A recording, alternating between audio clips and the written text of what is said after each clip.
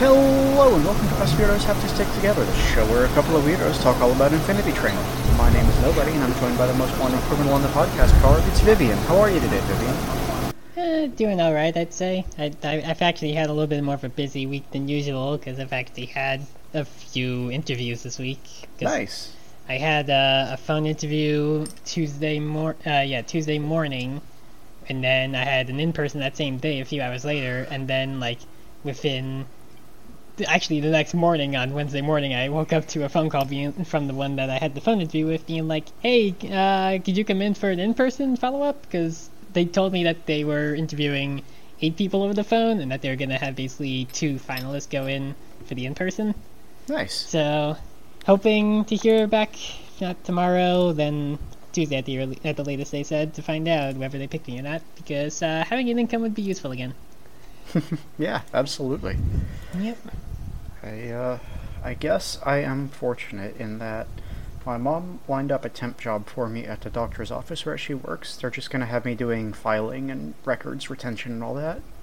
At least you got something lined up, yeah. Yeah, it's something. It's going to be minimum wage, and it's, vaguely aligned with library work. It's like administrational.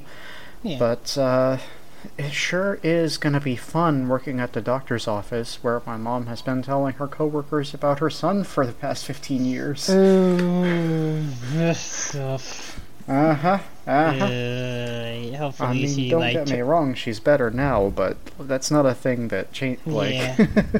Hopefully she can, give a bit of a heads up to everybody before you start. That would be nice. And be like, hey, by the way, been kind of avoiding this topic for a while, but yeah, that's always a fun thing. I mean, I think most of the folks at that office know I'm trans by now, but I also don't know what they would call me, so... Yeah. But no, it's a set your own hours kind of gig, so I don't have to worry about that. Yeah, at least it's I'm just gonna go at 3 in the morning and make sure I never see anyone.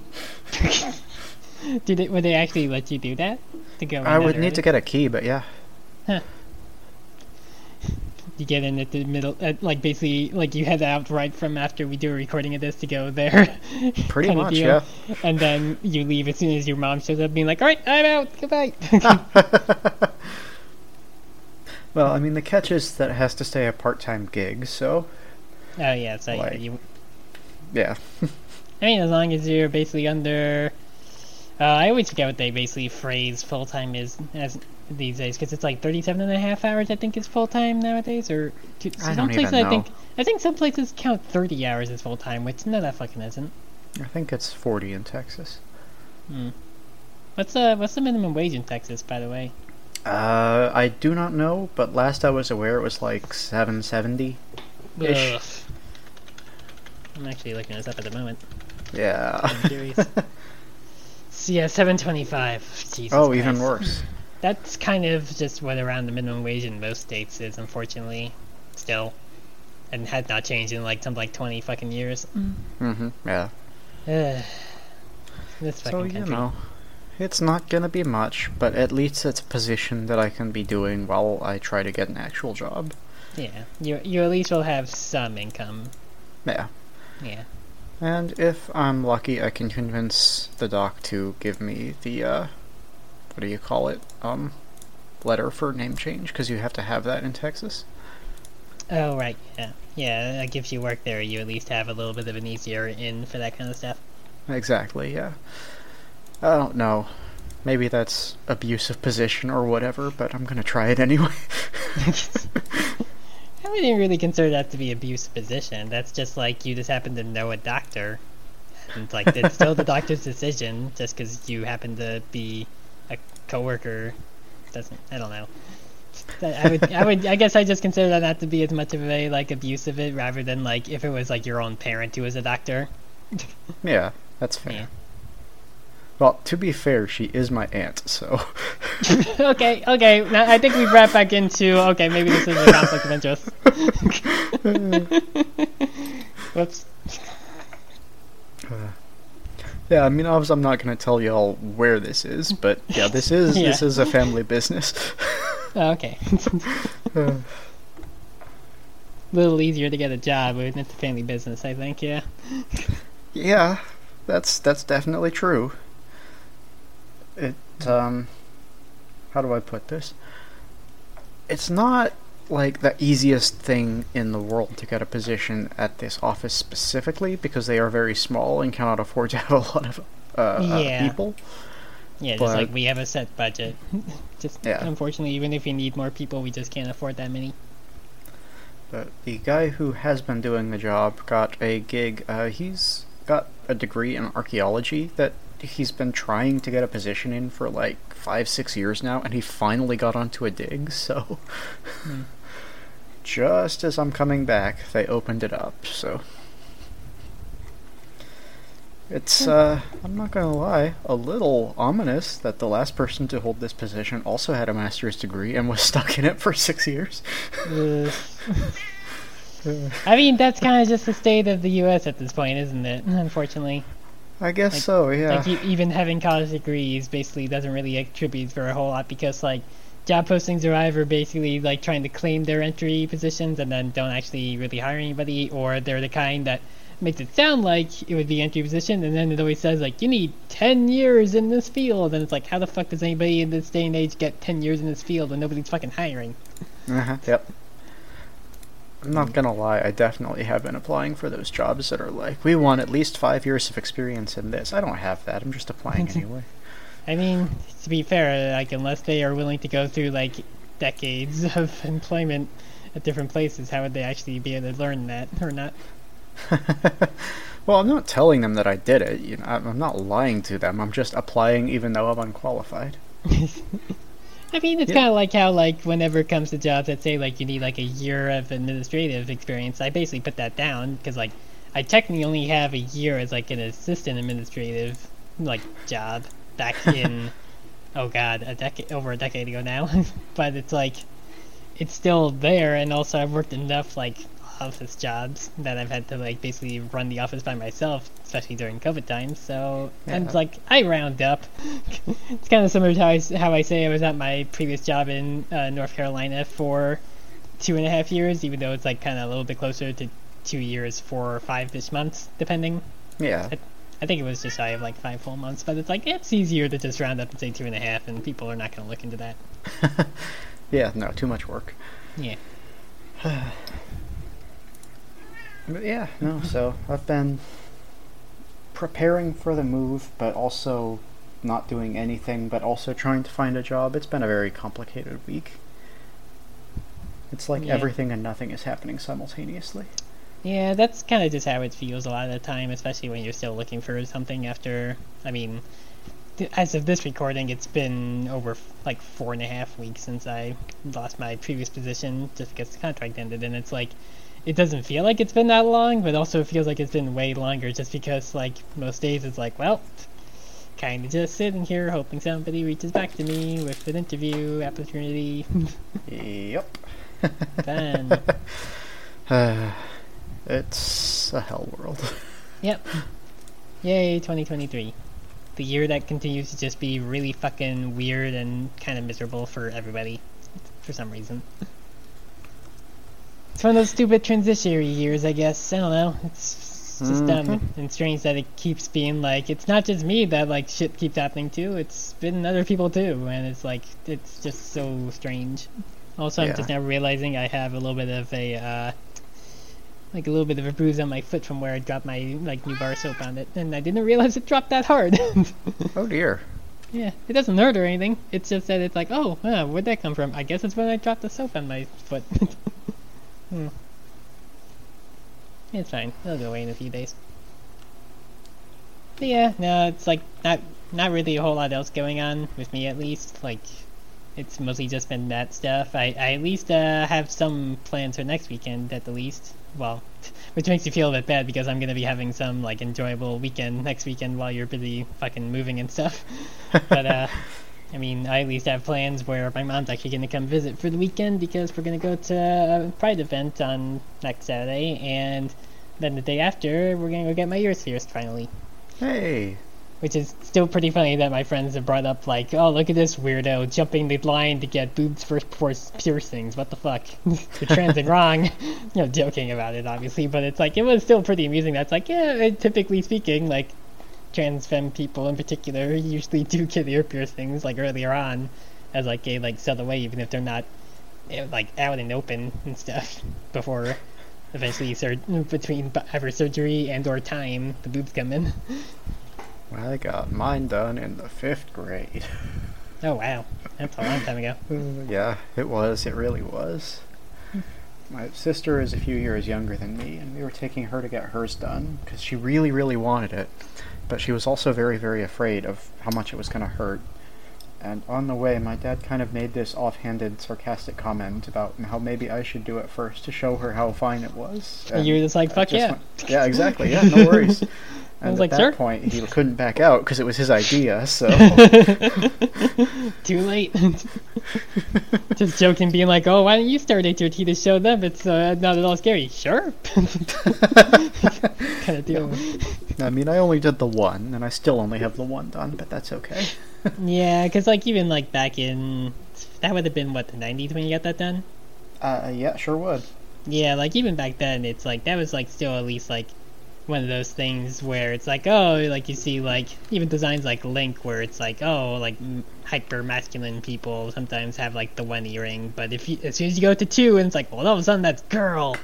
I don't understand why there's that distinction.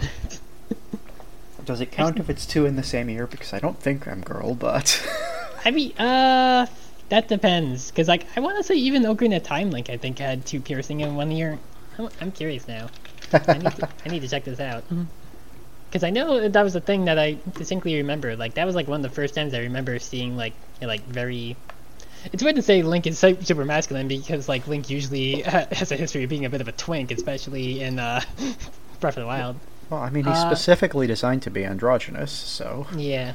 Yeah, in this official artwork I see, he has the one in his right ear, but his head's off a little bit off to the side, so you don't see where it would be on the left ear, but it doesn't look like there's one there. Yeah. Trying to see if... Show Link from the other side! Yeah, young Link definitely does not, because he's like 10 or 12. Oh wait, he does have one on the right ear in this picture. Well, okay. I guess he has 2. Huh. Because, like, I know, like, Breath of the Wild Link has them in both ears, I'm pretty sure, just because I've, like, seen that multiple times, just because of having played both Breath of the Wild and Tears of the Kingdom, which still making slow progress on, but, you know, getting there.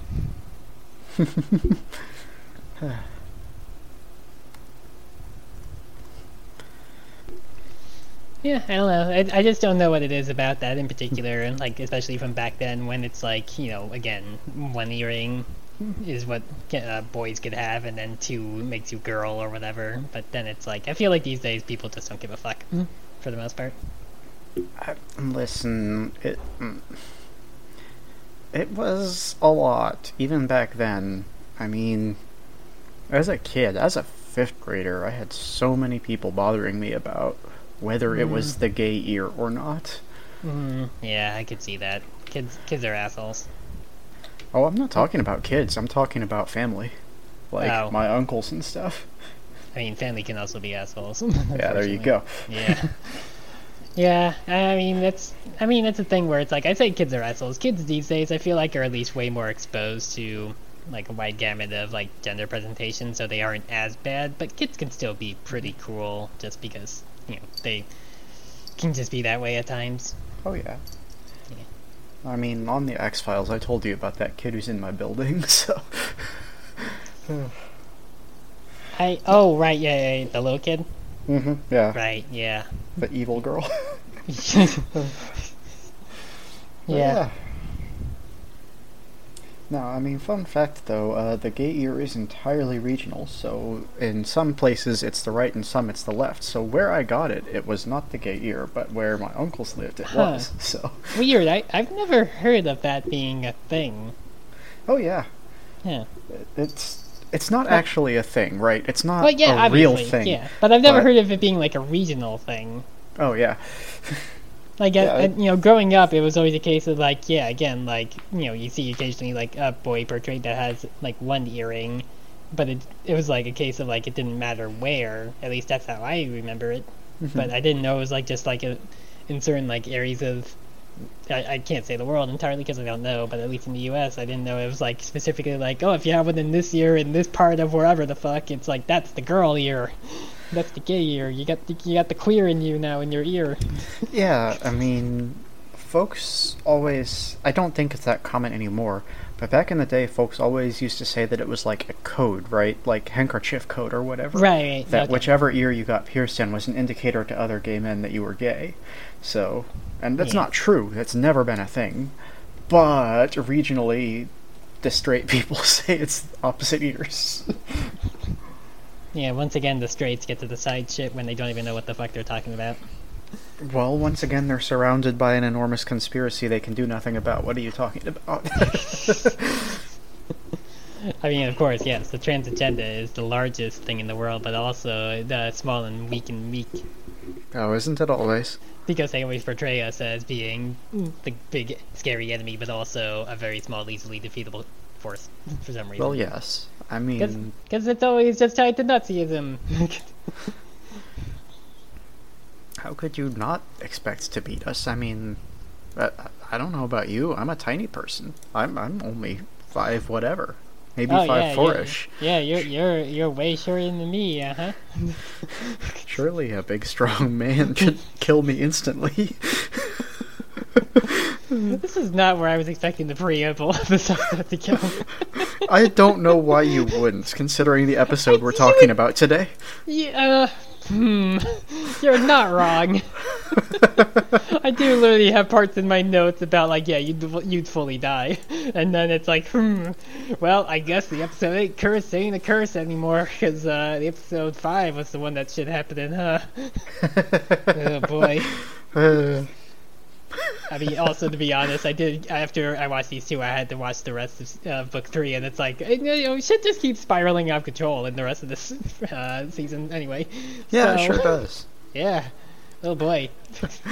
I'm interested that you went and watched the whole thing. I think that's going to be very... Yeah, I usually don't do that, is the thing. Like, I mean, it certainly hasn't been the case with Animorphs because, to be fair, there's just too much Animorph there for me to continue reading that stuff. Yeah, well. But, like, even when we were watching She-Ra, it's like, I waited until, like, whenever we were actually getting to those, like, season finales to watch those, even if I was getting more invested. But also, again, overall, I feel like both of us came off of She-Ra just being like, it's kind of alright. Let's see. So, I mean... There's 60-ish Animorphs books left. Christ. I can clear one in 15 minutes.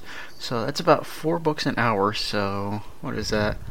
It would only take 15 hours to get through the whole series. That's fine. No. I definitely have 15 hours of free time this week. Surely that's a... Don't do it. Don't do it. We'll get there eventually. It's over the course of like 5 fucking years still. It's fine. I left all my paper copies at my parents' house, so I'll have to wait until next week when I'm back there to...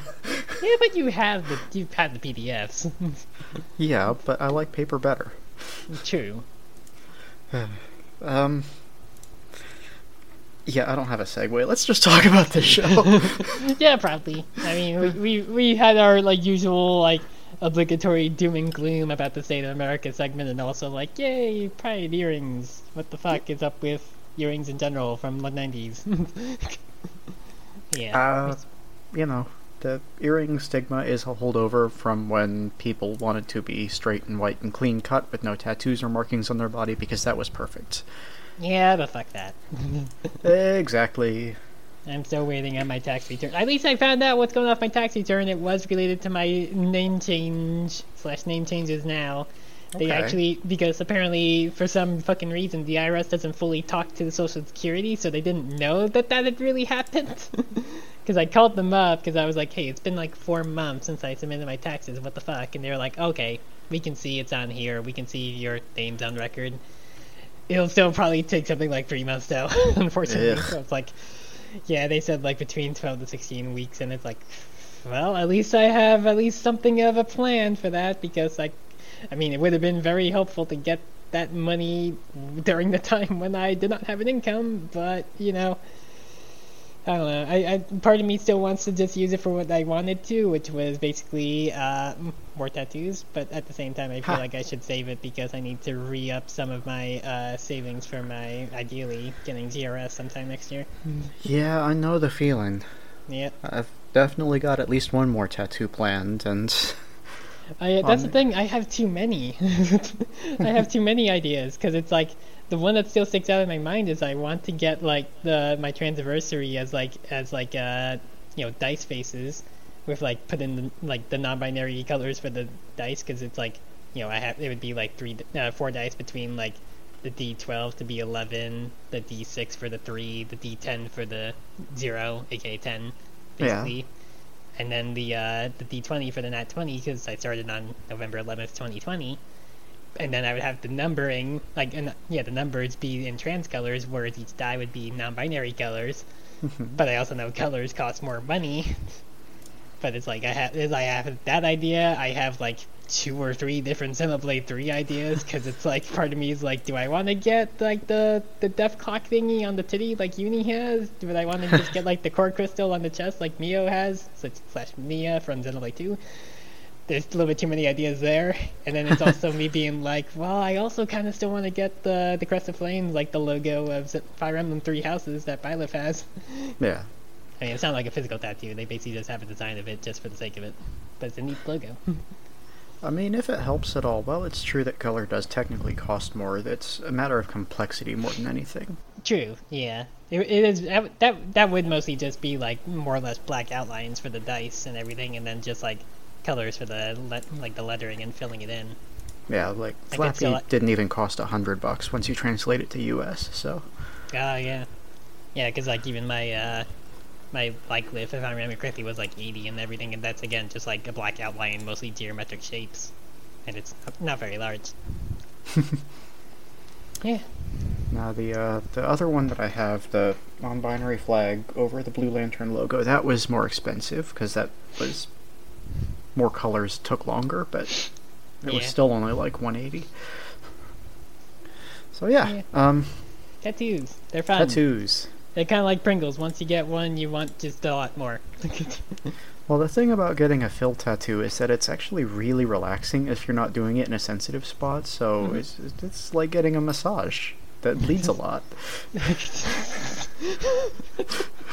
think that's an episode title option right there, right? A massage that bleeds a lot. Maybe. I'll put it on the list. I know we probably should talk more about that off air rather than on air, of like, that's an episode title, maybe. But at the same time, it's too funny to pass by, and I know I'd forget if I didn't bring it up. Yeah, I mean, we want to title the episode stuff that we say in the episodes, right? So we gotta call it out when we see it, because otherwise it'll just slip by. Yeah. But yeah, episode. So. Episode. This week, I'm talking about Book 3, Episode 5, The Color Clock Car. We open with the gang crossing between a couple of the cars as Hazel is complaining that she is tired. Simon kind of sarcastically says that they should just sleep here on this rusty bridge instead of moving like 2 cars further to where the apex is, and Hazel just complies immediately. She just passes out. Also, it's like... She's 6. 6-year-olds need to take a nap every so often, Simon. Yeah. Just let her take a freaking nap. She's a child. There's a lot in this episode that we'll have to talk about with Simon, but the thing that really consistently gets to me is the fact that even when he's dealing with other humans, he does not understand that other humans have physical needs. Yeah, he's really just... He exists just to always make a situation way worse than it has to be. Yeah, like... It's almost... I don't think this is it, right? Because he would have no way of being exposed to this. But he honestly acts like those NPC guys who... I'm the main character, everyone else is just... You know what I'm talking about? That weird underground subculture? By which I mean that weird alt-right cult. Oh, like the kind of person that has to make everything always about them, you mean? Well, no, what these are the same folks who come from the reality is a simulation theory, Oh, and great, yeah. they say that so many people only have boring, specific things that are the same as everyone else because they're NPCs. They haven't been fully programmed as characters. Because they do not have the ability to put themselves into other people's minds and have empathy. They just assume that it's, like, completely fake. And that's the vibes I get off Simon, even though that's not, I think, what his deal is, if that makes sense. Like in every case, it's like I would have to imagine after having put up with this guy for 8 years that Grace would just be so fucking done with this guy, because it's like, yeah, we obviously don't get like the overall like progression of how he gets from the cat abandons him to how he's the way he is now, which we'll get into as this episode continues. But it's like, Jesus Christ, you would think at a certain point, like, even if it's taking Grace a long time to finally start to have like some character redemption arc, that she would just be like, dude, like, just fucking calm the hell down for fucking time and don't make a situation always fucking worse than it has to be all the time. Well, see, that's the thing, right? Is because I think this is the first time they've really been exposed to any kind of hardship in years. Like, since they had the Apex, life has been super easy for them. They're just jumping cars and murdering people, and now they have problems. I guess part of it is that it's like, yeah, it might have just been way easier on them while Amelia was the conductor, because she just did not give a shit about what's going on the train, mostly. Yeah. So it's like, well, nobody's telling us to stop, so I guess this is the right thing to do, right? And it's like, oh boy. Yeah. So Simon tries to wake this child up, and Tuba just, like, gets in his face, because if Hazel is tired, it is nap time. Simon threatens to make her move, and there's a tense moment as they have just a mini showdown. They're at each other's throats, but Grace interrupts to be the voice of reason. Because apparently they have been just going at it for days now, which explains why they're so close to the apex, because last I heard they were 40-something cars away. Yeah, back in, like, the episode, like, 1 or 2, when they brought that up, like, I had that noticed in my notes for episode 6, that it's like, yeah, they've skipped, like, something like 40 of the, like, 45 cars that they've had to go through, which... Yeah. I mean, that was also part of why I think I went and watched the rest of the season after I finished these two, because it's like... I was like, okay, they have to be, like, building up to something really fucking major here. They kind of skipped over that whole progression. And it makes sense why they had to do it. I mean, again, they only had, like, 100 minutes to tell this entire story of these two characters. So it's like, it was just it took me back a bit, being like, wow, they're already this close, and it's been like 3 episodes since they met Hazel and Tuba. Yeah. It's a little quick, but at the same time, it's like, well, they've probably just been like walking through the cars and just basically doing like the bare minimum to get the door to open. Yeah. Being like, let's keep going. But also, it's like, in the other topic, it's like, Simon, you have zero way of making Tuba move, especially in this situation of you being on this catwalk. This gorilla would fully murder your ass. Listen, he is a hyper-masculine dude who is athletic all the time, okay? He can fight a gorilla. This guy does not seem like he should be nearly as athletic as the stuff he gets up to. Editor's note, he could not fight a gorilla. He definitely could not! Like, again, it's like, we'll see him do, like, some, like, giant leaps at the end of episode 6 and stuff, and it's like, how does this guy do that? Wait, no, not episode 6, next episode. Oops, spoilers, skip that, Don't worry, pay no attention, I'm sorry, I forgot what episode I'm talking about. But it's like, yeah, it's like, this guy is, like, way too athletic for being the super turbo nerd that he is. Well, I mean, I get it, though, right? Because when he's not doing the super turbo nerd thing, he's swinging around on a harpoon pack and bashing into other cars and kicking people to death. I don't know. It's not traditional exercise, but it's something. He looks too scrawny, though. He definitely would not have a way of forcing Tua to move. Yeah, no, absolutely, I agree. But you know, he's a teenage boy. He has all the power in the world. He just doesn't. Mm-hmm. Yep, and since he's been on the train, he's never been told no that he's wrong. Yep. It's your boy. Oh, fucking boy.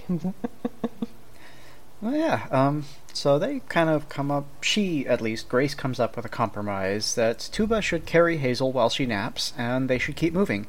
Tuba is pretty amenable to this. Tuba seems to like Grace a little bit, at least in this moment, But Simon just gets madder because he is angry that Grace agreed with Tuba at all instead of being 100% behind him, because that is the kind of entitled idiot he is.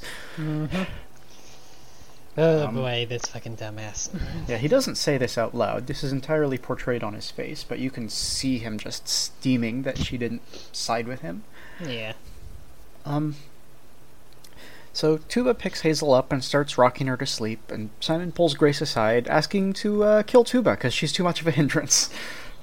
Grace refuses, though, saying that Tuba is too strong, and soon enough they'll have the rest of the Apex there to help them, and... Honestly, I'm not super sure about this. Grace is kind of...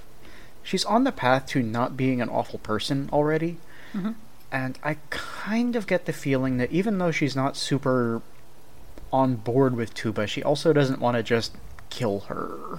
Because they've spent a fair bit of time together, and I think she really wants to keep Hazel and Tuba together at least, but she hasn't really figured out how to make that happen.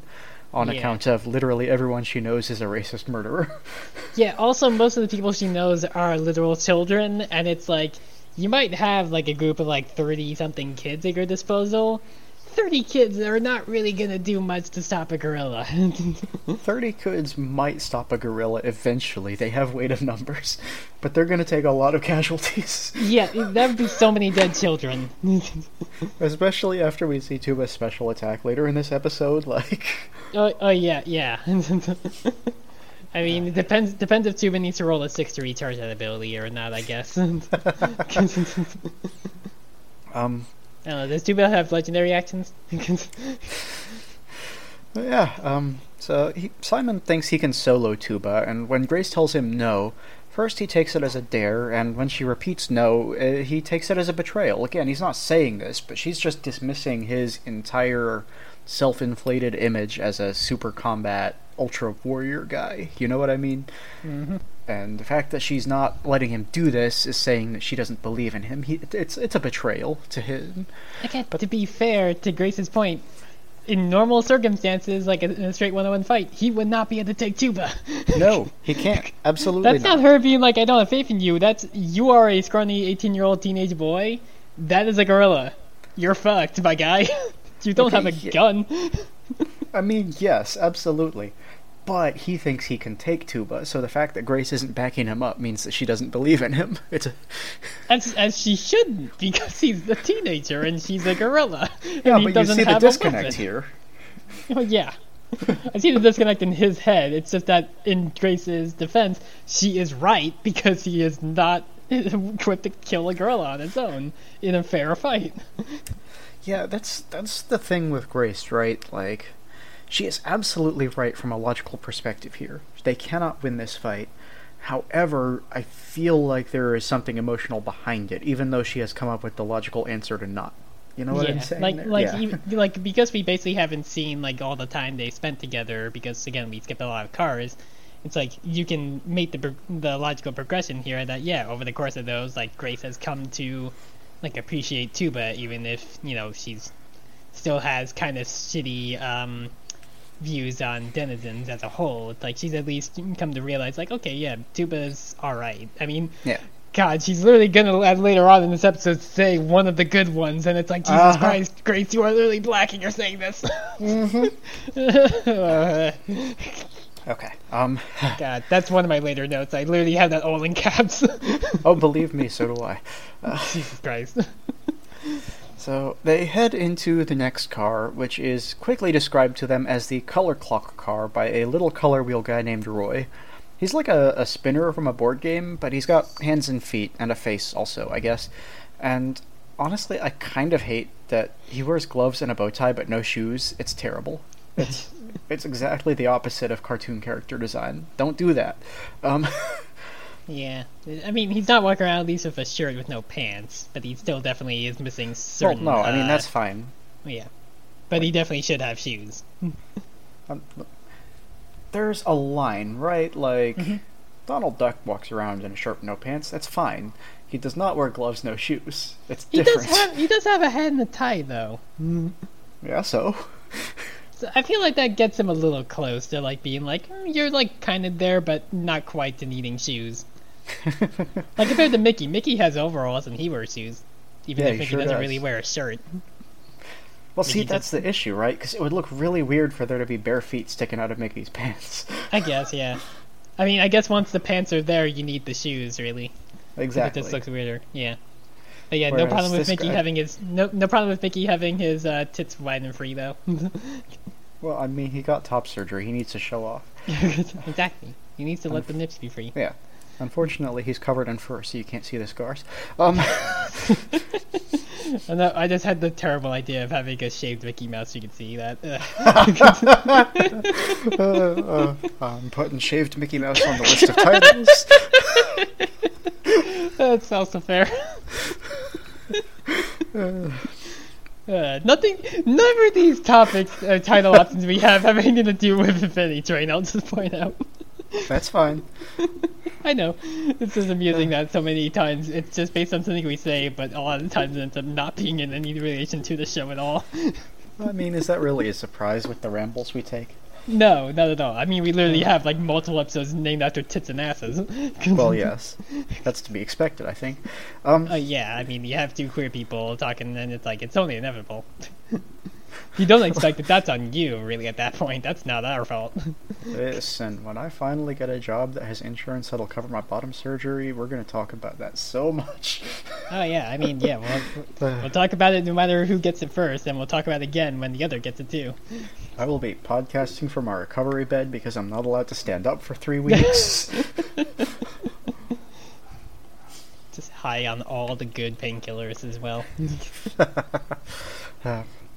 But yeah, so the car itself is like this, it's a sky blue eternal void with just like a white clock tower thing in the middle, and that looks basically the same as Roy's face. And it is red o'clock, so there are also some like red blocky objects floating around the car, just like floating platforms and such. Roy quickly spills that they have to use teamwork to solve the puzzle and find the key, and then the clock advances to orange, and all of the red objects vanish, including the lock that is on the door of the car. And I don't know...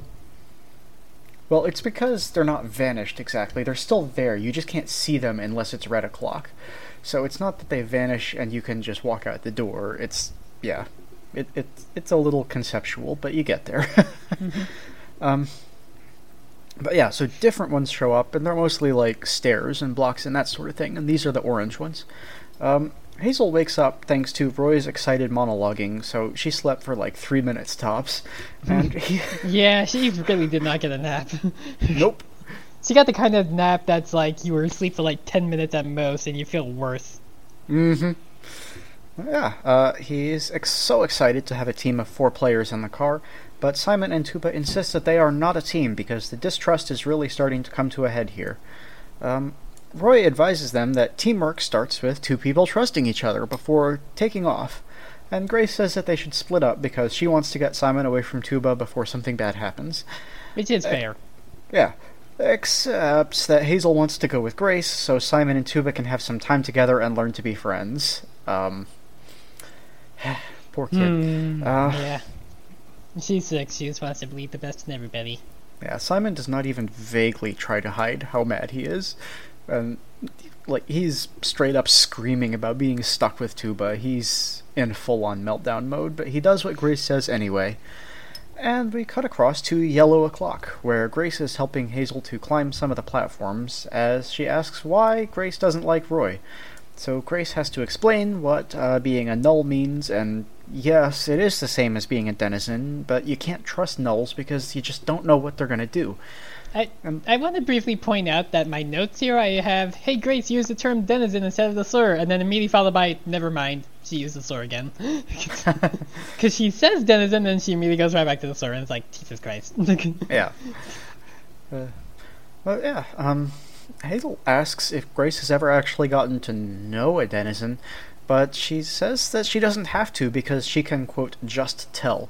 And this is where I have my note about it feeling weird that, you know, Grace is our black teen girl protagonist being the voice of the racism and saying that she just knows that these people are bad instinctively, I'm not smart enough to make a deeper comment on that, but it just feels so uncomfortable. I was really hoping that the trivia would have specified like something about the crew talking about that. It's being like, yeah, it's kind of a deliberate choice, but they didn't actually have anything listed in the trivia about that in particular. Yeah, see, that would be... As uncomfortable as I am, if this is a deliberate choice, I appreciate it, because if it's a deliberate choice, then it's supposed to be making me feel like this, you know what I mean? Yeah. But wait, I truly don't know if it is or not. I'd like to think so. Again, they're very clever. Unfortunately, nothing of the sort was listed with the trivia for the episode, so we can only speculate. Yeah.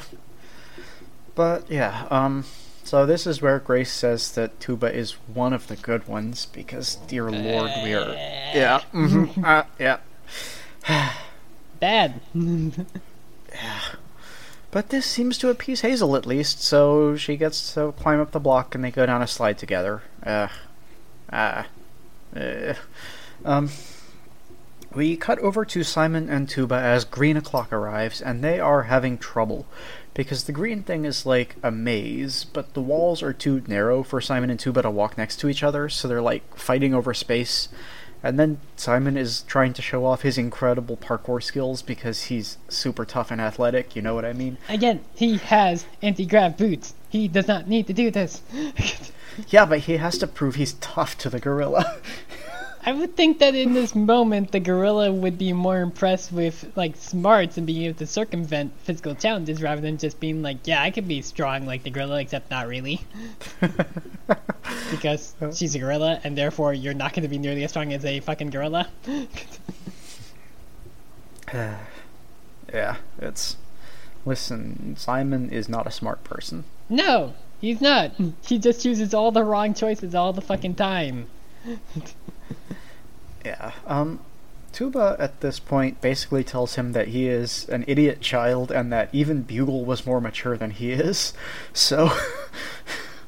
And this is the point where they start making me sad about a gorilla who is also an instrument.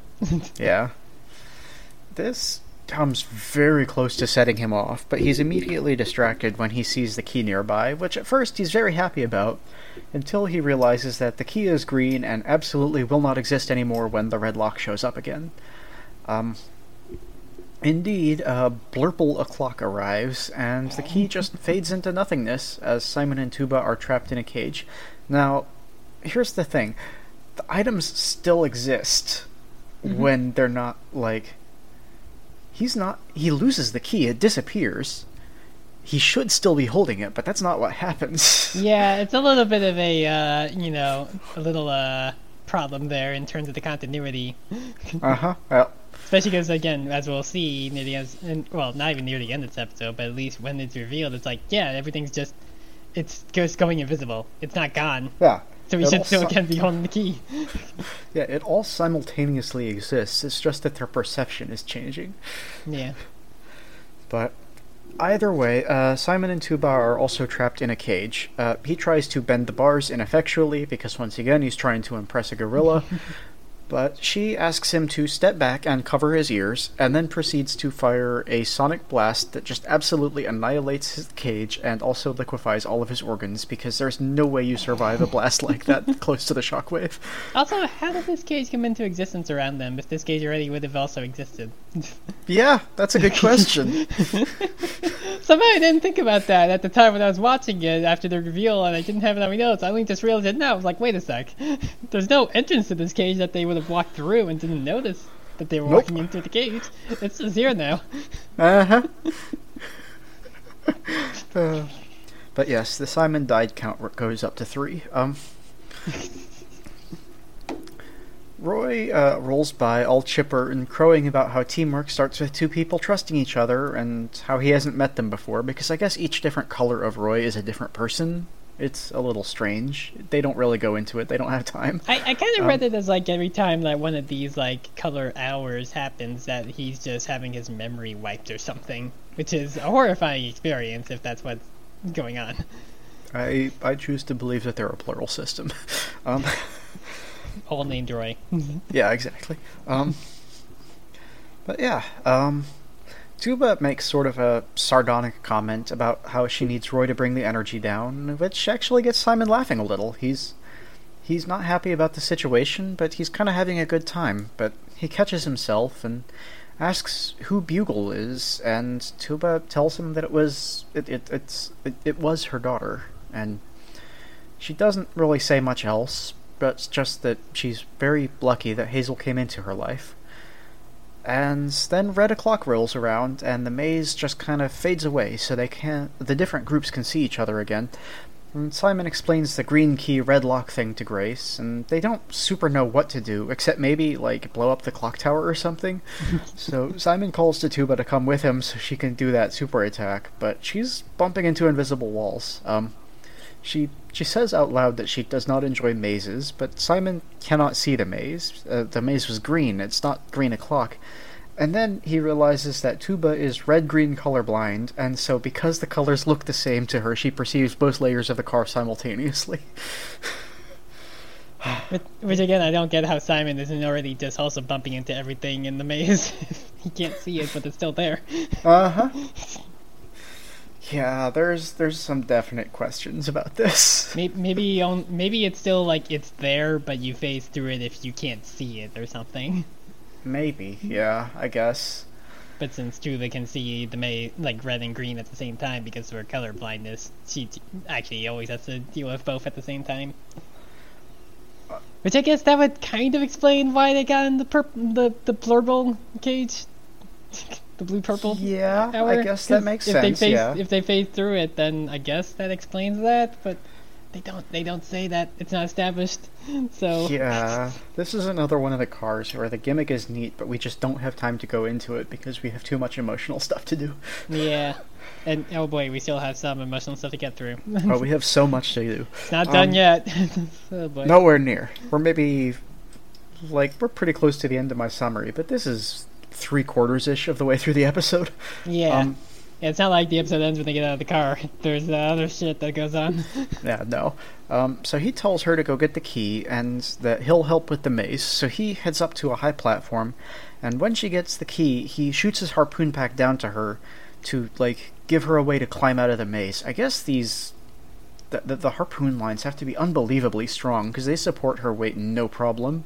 Well, I think he's also using his grav boots to like help anchor himself, right? I think. Well, he is, but I'm just talking about the test weight of the line.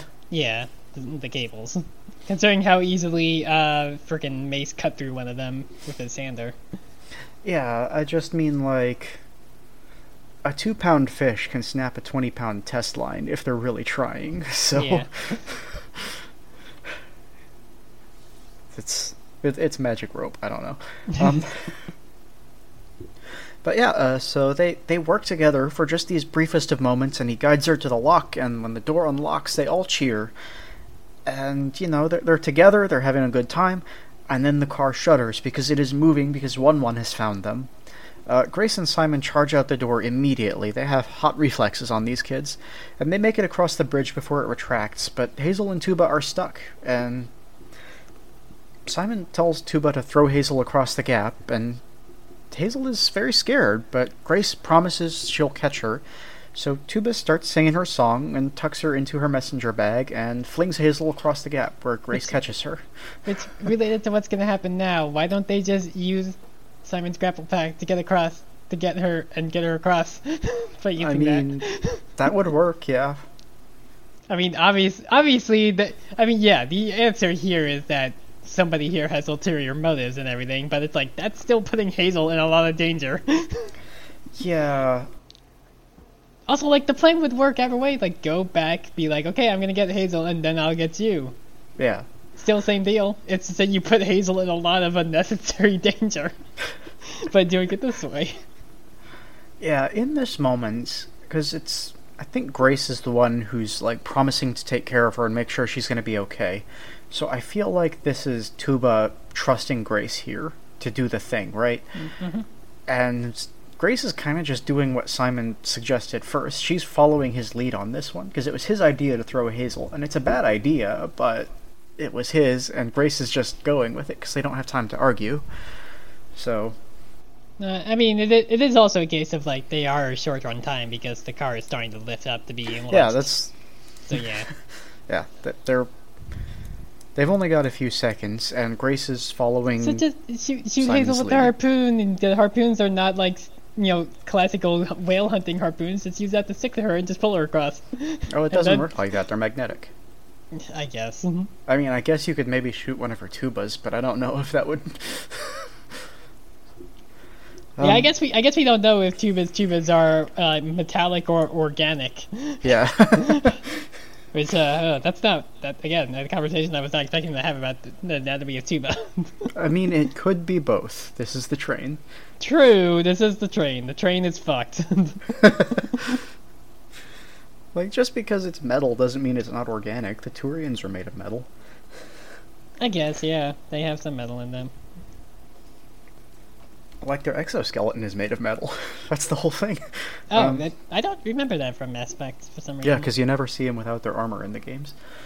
True. I mean, but I mean, to be fair, you really don't see anybody outside of their armor or their like combat-y armor that has like built-in shields and stuff like Liara's outfit. Yeah. In 2 and 3. But yeah, so it's very... Tuba in this moment decides to trust Grace when Grace says that she will make sure Hazel is safe and throws her across the gap. But the throw overbalances her, and she's dangling now. Grace is safely caught Hazel, that's no problem, but Tuba is just almost inches away from falling over the lip of the color clock car as it rises into the air. And Simon tells them to go ahead because he's going to go back for Tuba, because he's the only one with the harpoon pack. And, like, to this point, the moment is played heroically. Like, it's bright colors, it's positive music, he's going back to save someone. And even when he gets to the top, he's, like, quoting Roy about how teamwork starts when two people trust each other. But then Just to pause real quick. Tuba could wait until the train the car gets to the top of the train and then just let go. Like, she'd fall a little bit, but she wouldn't fall into the wheel wells or anything. Like, Okay, she'd still be caught yes. at the bottom of the other train car, which then the two cars would convene. Because we've seen that happen when a car gets removed from the middle of the train. Well, that kind of depends, actually. Because she would have to be gambling, right? Because I if you guess. jump down onto the next train car as they line up, that's still a big jump, but also True. if the car that's lifting up goes that way, then you're street pizza. True. But the opposite is rolling the dice on Simon not being a dickhead. And in my situation, if I was in Tuba's shoes, I'd roll the dice on Simon being a dickhead and be like, I'm gonna choose to try the drop and hope for the best instead. Because that guy's a dick. Yeah, I mean, you've basically got 50-50 odds if you try the jump, so... Yeah, it's really one way or another. It's a flip of the coin of whether Simon's a dick or whether you can angle your fall in the right spot. No, I mean, like, what I'm saying here is if she jumps, she's got a 50-50 chance, because it could go either way, right? If the car goes away from you, then you're good, no worries. But with Simon, he's acting all heroic, and the mood is all heroic, until all of a sudden, he tells Tuba that she's not a person. And it gets super dark, and the music changes, and he puts one of his feet on her hand and activates his gravity boot, which just crushes her fingers, and it's also pinning her to the ledge for the moment at least, but he just kind of stands there maliciously and deactivates the boots as she loses her grip with her, broken hand. And, we watch her fall. And right before she hits the wheels, it cuts away. It's, I mean, I shouldn't be surprised by this show, because, like, this is the third time we've had one of these extreme deaths like this, but it's still a lot. Yeah, like, it's interesting that, like, of the 3 deaths, the one they showed, like, a little bit more in detail was the cop. Yeah. Compared to, like, the silhouette of, like, the dog gets shot, but, like, you hear the dog whimper and all, but, like, I mean, overall, I guess was fine. Depending on how, like, the dog cores work, I guess. Or whether that's still the same Atticus. It seems like he's the same Atticus, or at least has the same memories. as the first Atticus or whatever. But like, yeah, they definitely were like, well, Tuba's not made of metallic goop, so we really can't show that. Yeah, it's... And like, you kind of also see it coming, because this is again the episode where she starts to get into her sad backstory, and it's like, oh, of course they're gonna fucking kill off Tuba as a result. It's... Yeah, I kind of wish we got a little more, but I understand why we didn't. Yeah. They do a very good job in this episode of playing with your expectations, right? Because Simon is... He's got some time there where he's starting to turn around. He's having fun, he's enjoying himself, and it makes you feel like he's about to start the same arc Grace is getting, but yeah, no. Like, just, like, a lot of episodes later. He still has to be his usual dickhead self, though. Yeah, he sure does. And hey, guess what? He ain't gonna get better.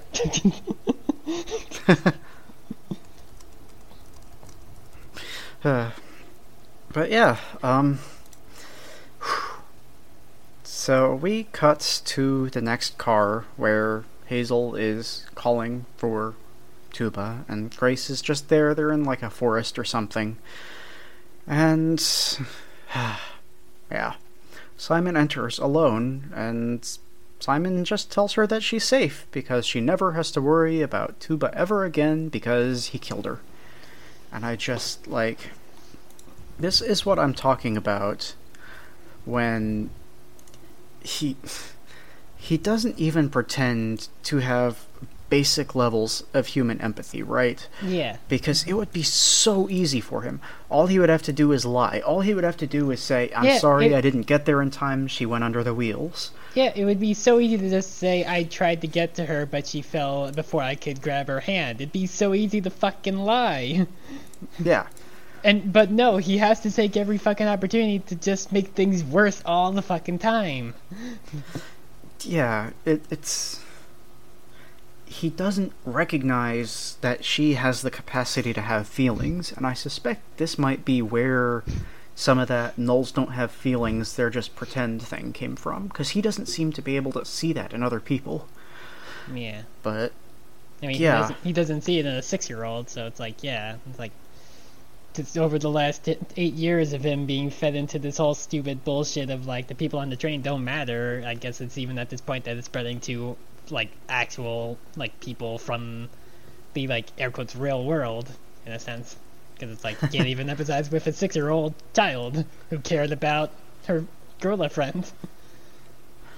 Yeah, it's... I don't have a good word for it, but he's just totally... He can't let someone else have their feelings. It has to be about him. Yep.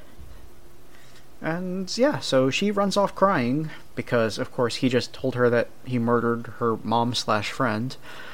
But he doesn't care at all. He just, starts bragging about how I told you I could solo her. And I told you I would win the 1v1, bro. I fought Tuba in Halo. I said I could do it, and I beat her.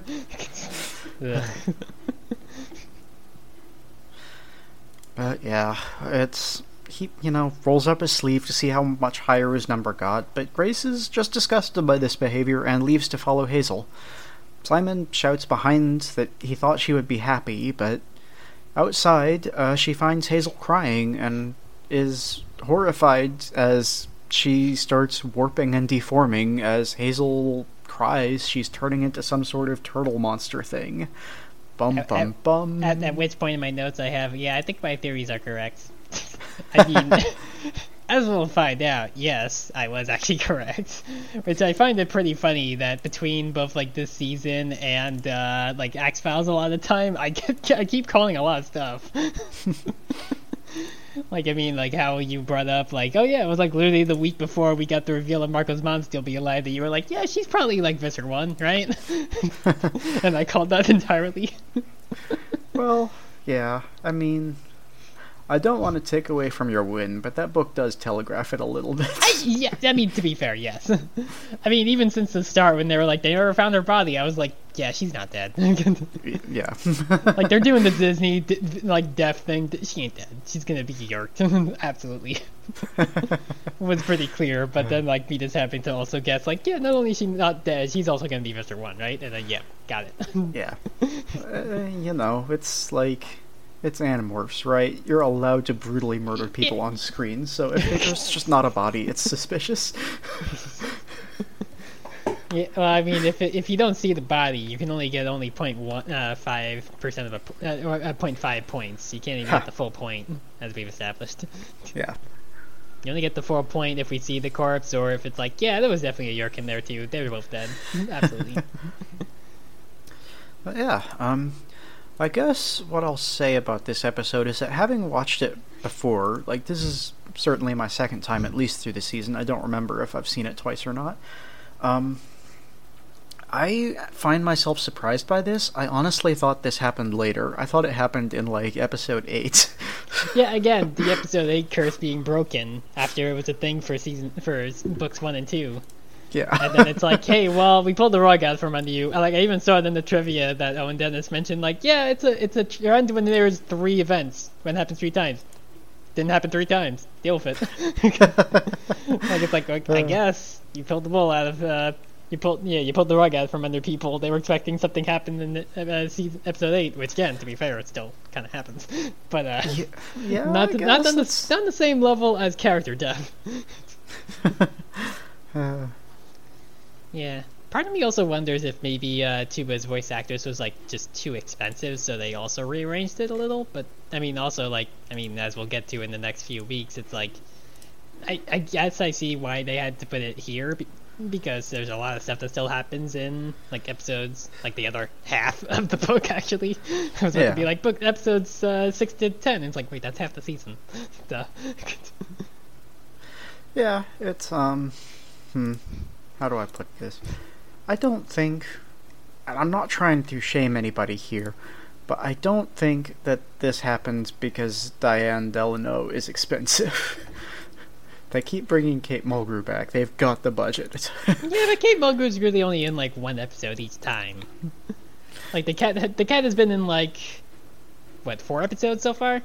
Right? I guess something 5. like that, yeah. Yeah, because she's actually in, like, a few episodes. She's in episodes 8, 9, and I guess a little bit briefly in 10 in book 1, and she showed up, like, twice in that book.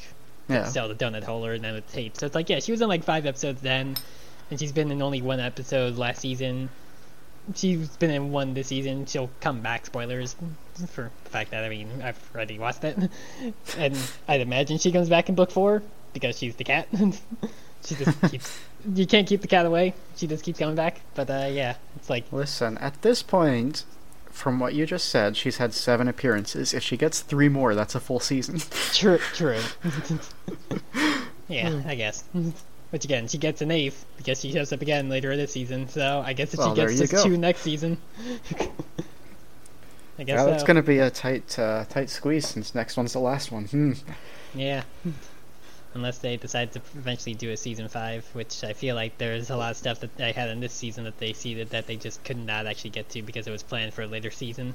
Yeah. And then HBO happened. And then HBO had the HBO all over this show. Yeah. It feels weird again to not have as much to talk about with episode 5, but I feel like we talked at length during it. Oh yeah, like, we did. To be fair, a lot of the, like, main stuff that happens in the color clock car is not really important for the most part. Yeah, no, I mean, there's 2 conversations there that actually has some stuff happen. Again, with Grace's whole stupid fucking one of the good ones conversation, and it's like, oh boy. Like, as always, the car isn't there for any actual purpose, right? It's there to facilitate the emotional growth. Yeah. So. Or now, with that said, like, I'm just saying, 1-1 did a bang-up job on this car, because if Tula wasn't there, they would have died. True. Yeah, they would have just been stuck there forever. There's no solution if you don't have a colorblind person.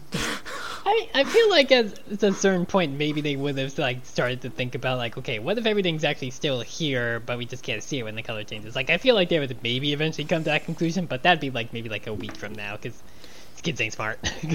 Well, I mean, if you phase through stuff when you can't see it, then I mean, true. If we're going based on that theory I put forward that it's still there, you just phase through it. If you can't see it, then it's like, well, I guess you're fucked. You have to be able to see both at the same time. Yeah.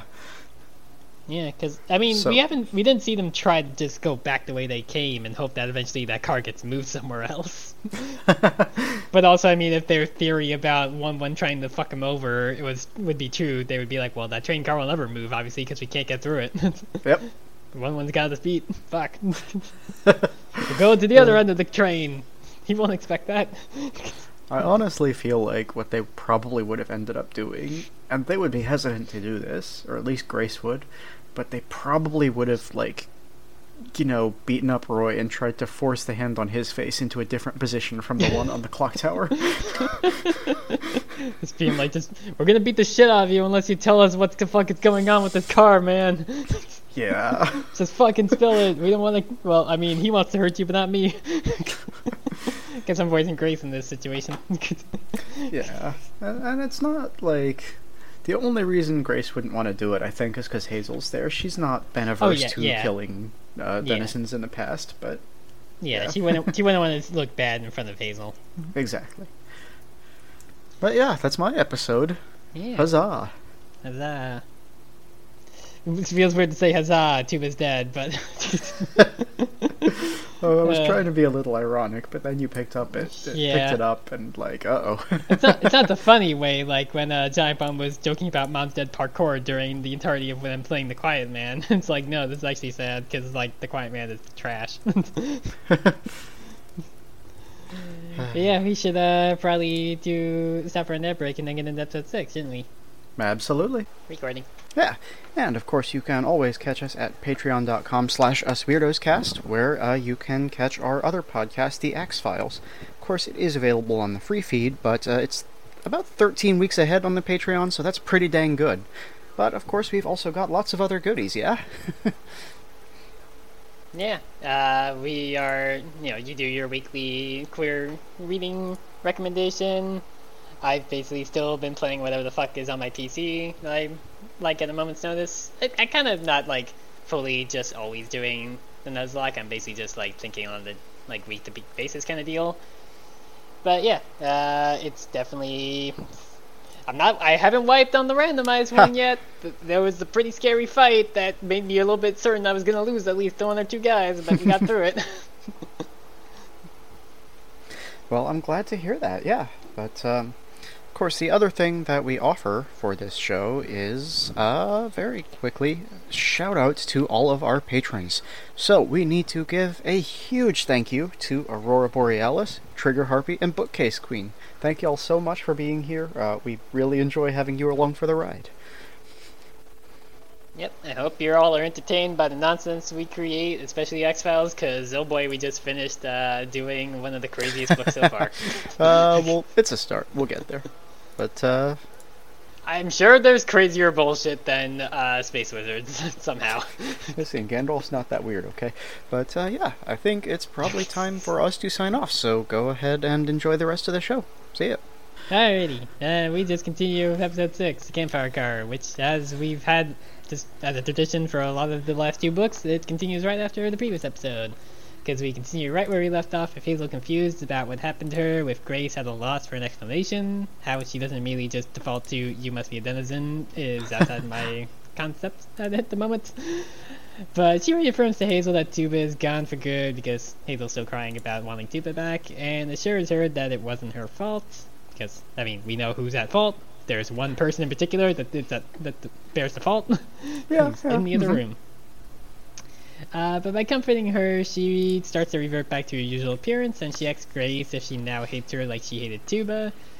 And Grace has to assure her that she never hated Tuba, and when Hazel thinks about how Simon will probably kill her now too, she starts to revert to her turtley appearance, but Grace promises to just not tell Simon about her, so she decides to try to remain calm around him, because I don't know how you're able to really ask a 6-year-old to stay calm around the murderer for long, but she tries her best.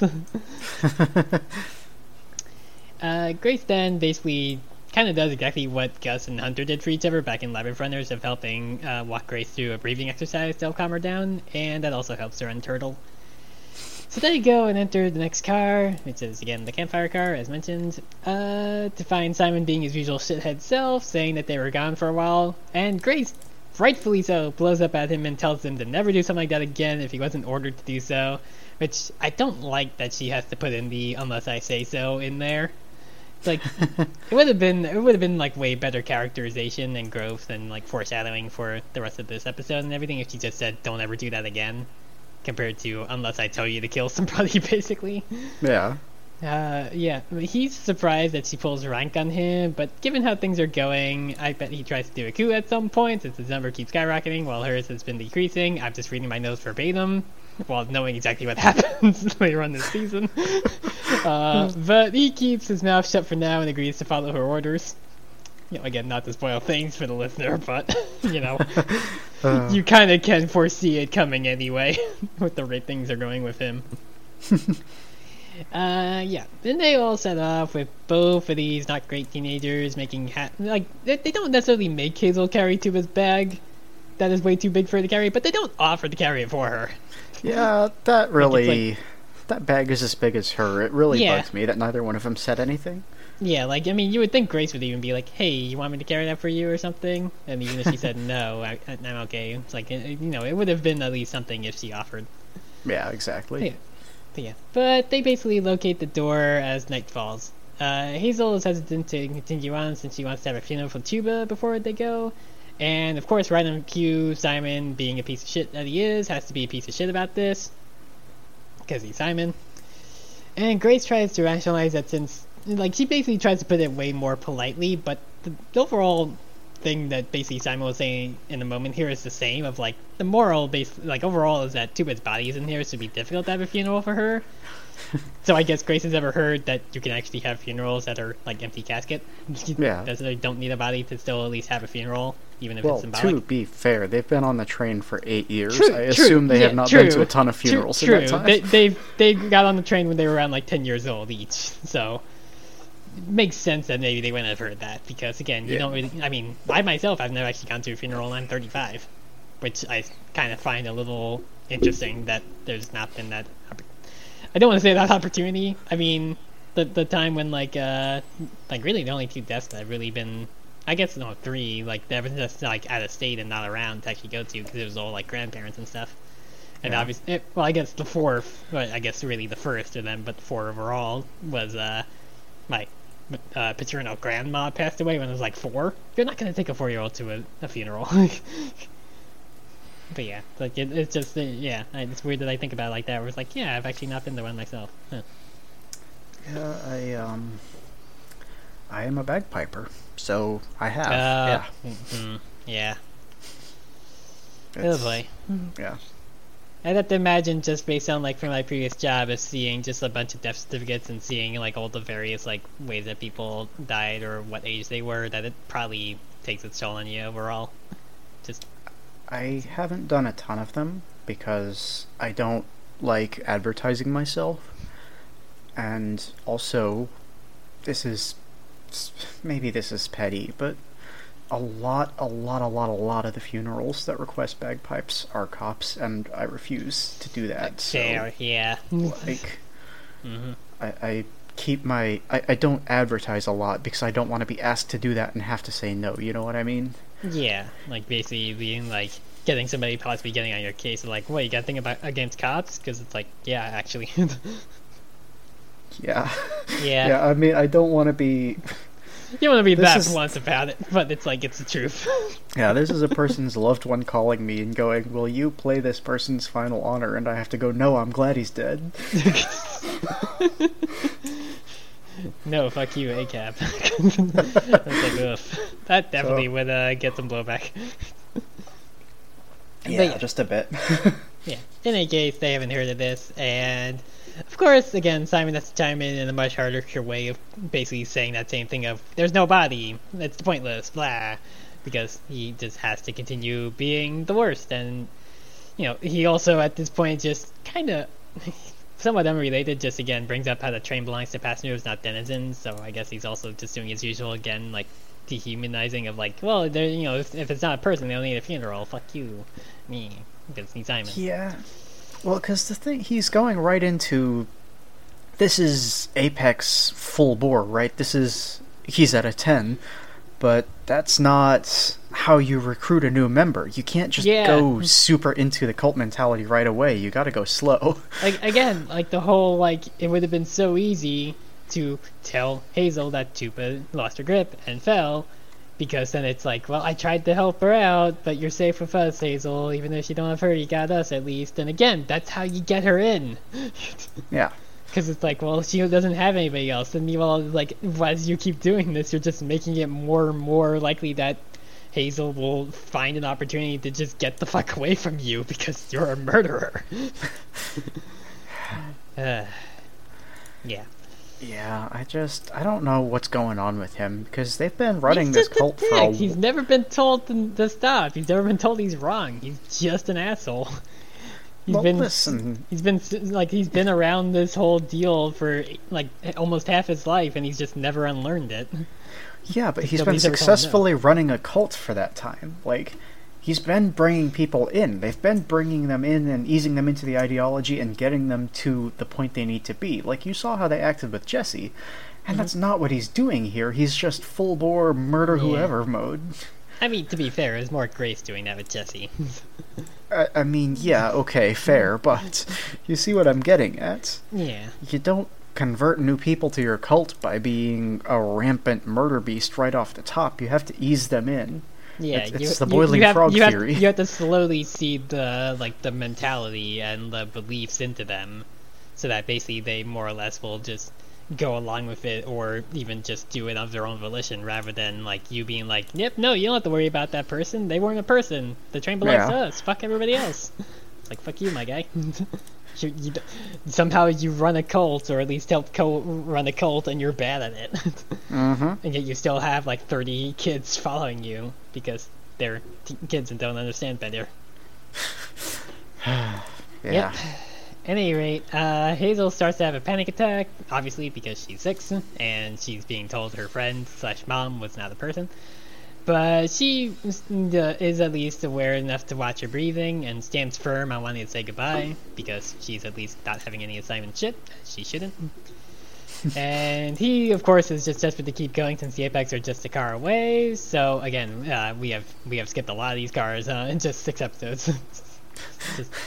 Again, I understand why it had to go this quick, because again, they only have 100 minutes total, and with what happens in the next 4, it makes sense. Yeah. It's just really quickened. it's real fast. But Grace sides with Hazel, since it'd be best to have her join the Apex while not crying about a denizen, as she talks to Simon about. And again, this gets Simon to at least shut the fuck up. So basically, he at least understands. It's like, yeah, I guess there's that for what it's worth.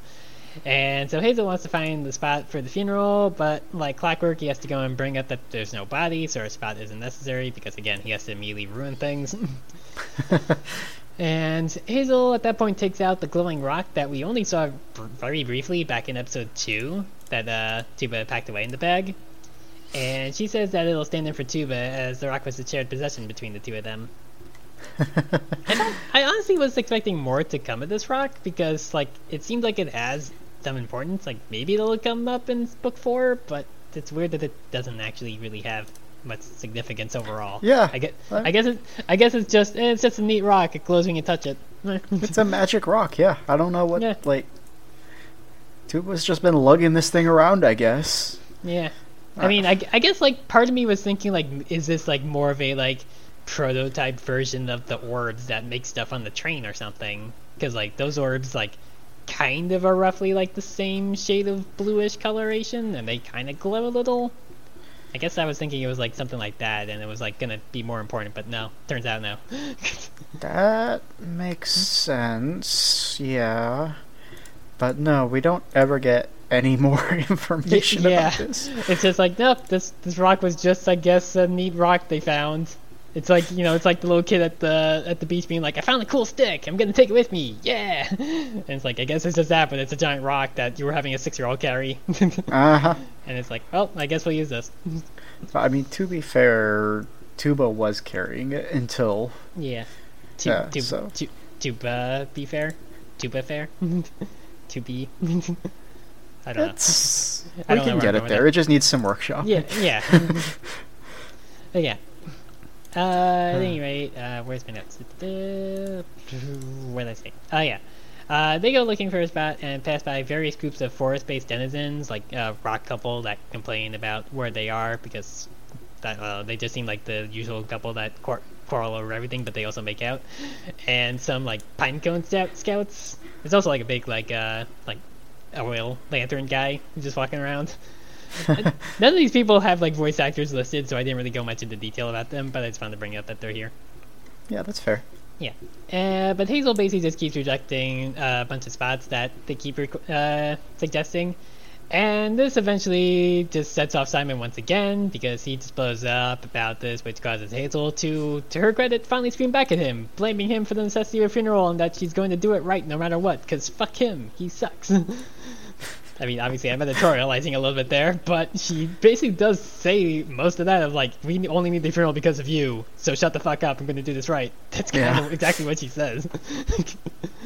And her outburst causes her claws to emerge, but she has her back to them, so they don't really see. But she basically just ends up running off to keep it a secret, as Grace then rounds on Simon for him berating a child and how he cannot even in this moment try and equate to what Hazel's going through because he cannot empathize. Even when she basically says, isn't this kind of how you felt when the cat abandoned you, my guy? But of course he doesn't take the moment to actually think about stuff like that because this boy has never processed his trauma. So yeah, he goes off to walk and just to go wait by the exit because he's just the worst, and he's just like being like, fuck this, I'm going there, I'm gonna wait there while you do this nonsense and waste your time. So at least we don't have to deal with him as much in this episode for the rest of it mostly. So Grace goes looking for Hazel though, and then finds her up in a tree. Hazel climbed up that tree really quick for a 6-year-old. Yeah, I have questions about this because that tree does not have handholds or anything. To be fair, she did have her claws out when she ran away, so maybe she used them to scurry up real quick. Okay, yeah, but Grace is going to do the same thing. True. And there's no branches, there's no handholds, you're just shimmying. Grace is 3 times her age. So at least I can rationalize her getting up the tree relatively quickly, even if, again, there doesn't seem like as many handholds, because she's at least like an 18-year-old and pretty physically fit, compared to Hazel being 6. The only way I see that is, like, again, Hazel used her claws, and maybe she left like enough like scratches that Grace could grab onto or something. Yeah. No. Yeah. But Hazel says that this is a spot, and says she would want to be high up to see the sky as the sun starts to rise, because they've just been walking for hours, basically, because it just got the sunset when they were at the door, basically. It's now sunrise. But yeah, but she basically says that she would want to be where she can be protected from the rain, animals, and kissing rocks, relating back to the quarreling rock couple. It's a little funny that she brings it up. And she starts to basically do the funeral by thanking Tuba for helping her so much, and also thanks to her kids in a sad way for enabling Tuba to even be with her in the first place, because again, the nature of that circumstance was tragic, even if we don't get the full context ever. Yeah. She hopes that she can be with her kids again, and she begs Grace to say some words about Tuba too, which Grace initially hesitates about because she didn't really know Tuba that well. But she does agree in the end, and she's awkward about it at first, but, by the end, she's also breaking down and crying about Tuba's loss. And then Hazel sings the song that Tuba taught her, and they both cry, and Hazel puts the rock in the tree's knot hole, and it just stops glowing because it needs to be touched to go. And then the two hug after Hazel makes Grace laugh accidentally about needing to go to the bathroom, because, again, Hazel's still a child. Yeah. She's still 6. She might be sad, but she's also going to be like, I have to go to the bathroom. And so they head back down to the door, where Simon's being his usual dickhead self again, because things are, as he puts it, going back to normal at last. And he basically makes Hazel very uncomfortable by saying that he'll name a character in his new book after her because she's been so brave, and it's like, yeah, that's definitely assuring, my guy. Definitely nothing weird about that. I mean, Hazel clearly looks very uncomfortable for more reasons other than this man murdered my parental figure in my life. Yeah. There's a moment here that Hazel, she just has immediately learned how to appease the abusers in her life, and she's 6, and that just happened on the spot, and it's so bad. Yeah. Oh boy. Yeah. But at any rate, they leave the car and end up in the Canyon of the Flying Snake Scar, I believe is the name of it. I believe. But that we've seen briefly before, like twice, I think. Definitely in the beginning of book 2. But, well, actually, before they get there, while they're walking along the walkway, they actually encounter Amelia, but she just walks right past them. She's not paying attention to them.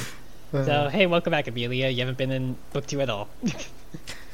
But yeah, they open the door and then they find out that they're in the canyon there, and it's like, that's definitely not their mall. It's like, it's funny that Simon basically just brushes it off. It's like, oh, maybe the Apex are a bit farther ahead, and it's like, why would they have left the mall and be here instead? Like, your base is the mall. Why would they have moved shop in like a couple weeks? Well, it's a bunch of children with no leaders. Who knows what they might do? I guess, yeah. I guess we never get the sense of like who the oldest person in the Apex is after Simon and Grace, but like we only ever see like a bunch of like 10 and 12-year-olds basically, besides the two of them. Which I guess, hey, to be fair, that's kind of the only people you're really going to easily get on your side because kids are impressionable. As we've seen a lot with Hazel, unfortunately. Yeah. But yeah, basically they go and look at the tracker device that they have to see where the Apex are, and they see that their location is now behind them and not where they are. And at that point, Amelia pops back in to yell at them for what they've been doing to the train cars. Because Amelia, I guess at this point realized, like, wait a sec, these kids are up to some shit. We'll find out more next time, but yeah, it's just very funny for her to pop in and be like, what the fuck have y'all been doing? Yeah. But yeah, but that brings us to the end of episode 6, and yep, the show made me cry during the funeral, because of course it did. Yeah. Yep. Yeah. Can I send you one single image, which will maybe make Tuba's backstory a lot more humorous? Mm-hmm. I'm gonna send you the one and only image of Bugle, yes. Is it the doodle of Bugle? Yeah. Yeah, I did see that. Yeah. Okay, excellent. Never mind. The little baby gorilla just shoved in a like a little like trumpet basically. Yep. Yeah. I did see that, the little doodle, because I looked it up because I was like, I'm pretty sure we're not going to get any context for Tuba's kids, and it's like, yeah, it basically says like, yeah, we just don't learn anything about them, but here's basically what the crew think Bugle will look like. She kind of is just like a little bit hermit crab or like slow bro in a sense, where it's like, yeah, she just kind of has most of her body in the tuba. Yeah. Or not the tuba, the bugle, yeah. Yeah. Do we have any questions though? That is itself a good question. I need to find the post. I'm not on my game tonight. I don't see any notifications. No. It does not look like it, no. We don't have anything that I'm seeing. Yeah, me neither. Unless, of course, you want to check the Gmail, but... the Gmail, my phone would have pinged if I got an email on there, but I didn't see anything, yeah. Okay. The only things I really get on there these days are just the Patreon being like, hey, do you want to do stuff? And it's like, shut up, Patreon. Alright. In that case, we're going to move to our Frakes Takes segment, in which I use the questions that Jonathan Frakes uses at the beginning of Unsolved Mystery segments. They are typically non sequiturs. So, we're going to do 3 of them today because we didn't get any proper questions. The first one, do you have a pet? Unfortunately, no. My apartment doesn't allow pets. I would have gotten ferrets again if I could. Boo, do it anyway. The thing is that like they've only really been in my apartment like once since I moved in, and that was to spray for like bugs and stuff because they just do that every so often. I would not be able to hide ferrets. Do they have like, where I'm at in Canada, at least, the law is that they have to notify you at least 48 hours ahead of entering your apartment. They do, do, have yeah. something? When they did that, they sent out an email being like, on this day, we're going to be doing that. But it's like, a ferret cage is too large to try to hide. I mean, I'm in a, it's like a decently sized studio apartment, but it's still a studio apartment. I don't have any side rooms, and they've had to spray in the bathroom too, so it's not like I could even put them in there. Well, yeah, I just mean, like, go to a hotel for a day or whatever. Yeah, I don't want to do that to the ferrets, though. I really want to have to toss them in like a carrier and deal with that, and try to like bring their cage with me or something. Yeah, I suppose that's I'm fair. also, I mean, to be fair, I'm also not in much of a monetary position to have pets. Because to get a job. Okay, good point. Yeah. I don't know, like, I mean, there's still, like, the case of, like, my mom has brought up to me before, because, like, there's been some problems with this place, especially with management and neighbors, her being like, "What, do you want to move again, in, like, next February?" And, like, at the time, I was like, no, because I've already moved enough times in the last, like, year plus, between moving here and then the crappy apartment, and then moving, well, I mean, moving here as in moving to Connecticut, then the crappy apartment now where I currently am. Do I really want to move, like, a fourth time in the span of 2 years? And it's like, I guess it really depends. I mean, to be fair, if I get the job that I was talking about, that's literally 3 minutes down the road. I could walk that and save a lot more on gas rather than having to drive if I move farther away or anything, just for having pets. But, I mean, part of it is also like, well, having pets would also kind of cut into the overall, like, GRS fund, even though it's like, when I had Ollie and Tucker, like, it was only like $50 a month for their food and, like, occasionally, like, some toys or like a new hammock and stuff, so it wasn't that much, but it's like it still kind of adds up over time, especially also with vet bills with them once they started both getting a bit older and needing to go to the vet every once in a while. Yeah, that's fair. Yeah. Again, I would love to have pets. I've also considered at times, like, if I can get pets in the future, if I would go with ferrets again, or whether I would want to get like a bunny or something, or my idea of like a green cheek conure from a few years ago, which I never got to act on, unfortunately. Yeah, who knows? It all depends on what the future holds and how much of a hellish place the America gets to be, even more so once the 2024 election happens, or whether I even stay in this country. Yeah, no, fair. Yeah. It's just me and Ziggy over here. Yep. We all pretty aware of Ziggy. She's been pretty quiet the last few episodes, though. I haven't heard her as much. Yeah, I'm actually kind of suspicious because it is her dinner time right now and she's not screaming. I mean, that's how you know she's up to no good. It's just like, again, whenever I had the ferrets, and it's like, if I didn't hear them doing something or see them, it's like, you're probably in a corner somewhere taking a shit, aren't you? Not every time. Sometimes they were just like stuck in the bottom of my hamper because they climbed up. In particular, Ollie doing that with my old hamper because he liked doing that because ferrets like burrowing in clothes. But then they super can't get themselves out because it's like, well, I now kind of have like a bunch of clothes technically on top of me. Please help. Oh yeah, Ziggy loves to do that. She loves taking naps in the laundry. That's basically what's going on right now. Either she is doing a crime, or she has climbed into the clothes basket and fallen asleep. Okay, second question, since we're doing 3 today. Would you display this as a trophy? What, the question? That's the question. Would you display this as a trophy? But I need to clarify. Is it saying would you display this question as a trophy, basically? Is that what it's implying? We don't have context. I mean, I don't have any trophies on display necessarily because all of them are like from like when I was 6 playing soccer, and they're like, back then it's always just like those are participation trophies, not actual like doing well or anything trophies. And it's like, yeah, I mean, all of those would have my dead name on them, so I wouldn't be portraying like putting them up anywhere, even if I did still want them. I think I have one trophy that I would be willing to display from when I was in the 3rd grade and I won a regional writing competition, but that's it. I mean, to be fair, if I still had the really funny presentation behind it, I would display the Pinewood Derby race that I won back when I was in 1st grade, I think. The whole thing is that, like, basically, I don't know about the legality of this when it comes to scouts, but it turns out if you put graphite on the wheels of a Pinewood Derby, it goes faster. So, Oh yeah. yeah. And also, I mean, when it came to my car, I did not design it.